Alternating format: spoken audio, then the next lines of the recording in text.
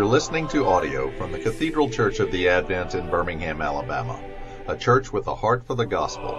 Find out more at adventbirmingham.org.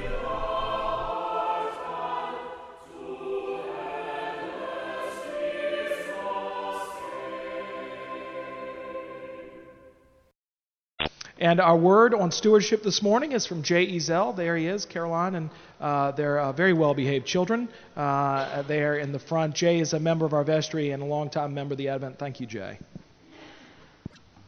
It's very strange for me to be here talking about stewardship.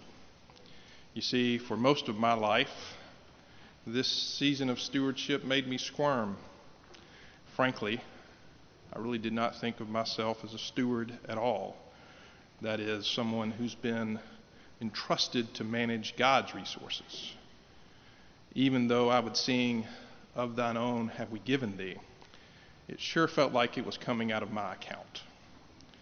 The law of tithing just accused me. It revealed where I put my treasure. Stewardship is so convicting because it exposes a sinfulness that is usually hard for me to see. My personal quest to build my own kingdom of control, power, comfort, and approval. If I'm being frank, I don't often even think of it as a sin. See, I tend to jump over that first commandment, but my heart is an idol-making factory. And the more I build my own kingdom, the more it obscures God's kingdom. Now, I'd love to tell you that I recognize my own sinfulness by actually hearing the scripture I was reading. No, for me, I needed something to shake me to the core of my self-made identity. I needed to be jolted by that look in Caroline's eyes when we learned that my nagging back pain was not the result of the normal aging of a 35-year-old, but was a tumor with an unknown prognosis. I needed that uncertainty to make me ponder my mortality. Not in an existential way, but asking the real question, will I make it to Christmas?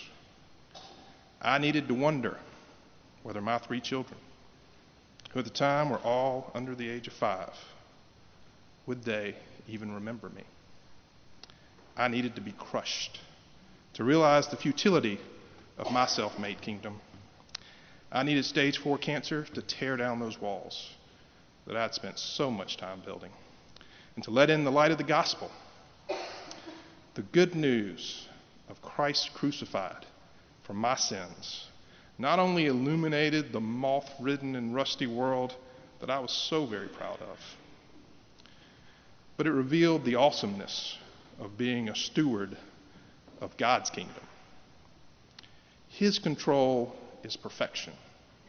His power is unsurpassed.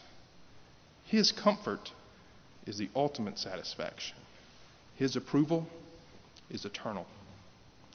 So as I ponder the call for stewardship, I have to remind my idol-making heart of this lesson. In the words of Martin Luther, I say die. Taste death as though it were present. So from one miserable offender to another, allow God's word to kick down the walls of your self-made world. Revel in the light of the gospel. Be a steward of God's kingdom, not your own.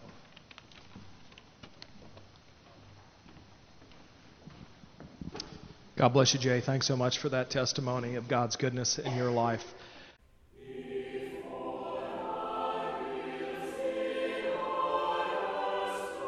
You've been listening to audio from the Cathedral Church of the Advent.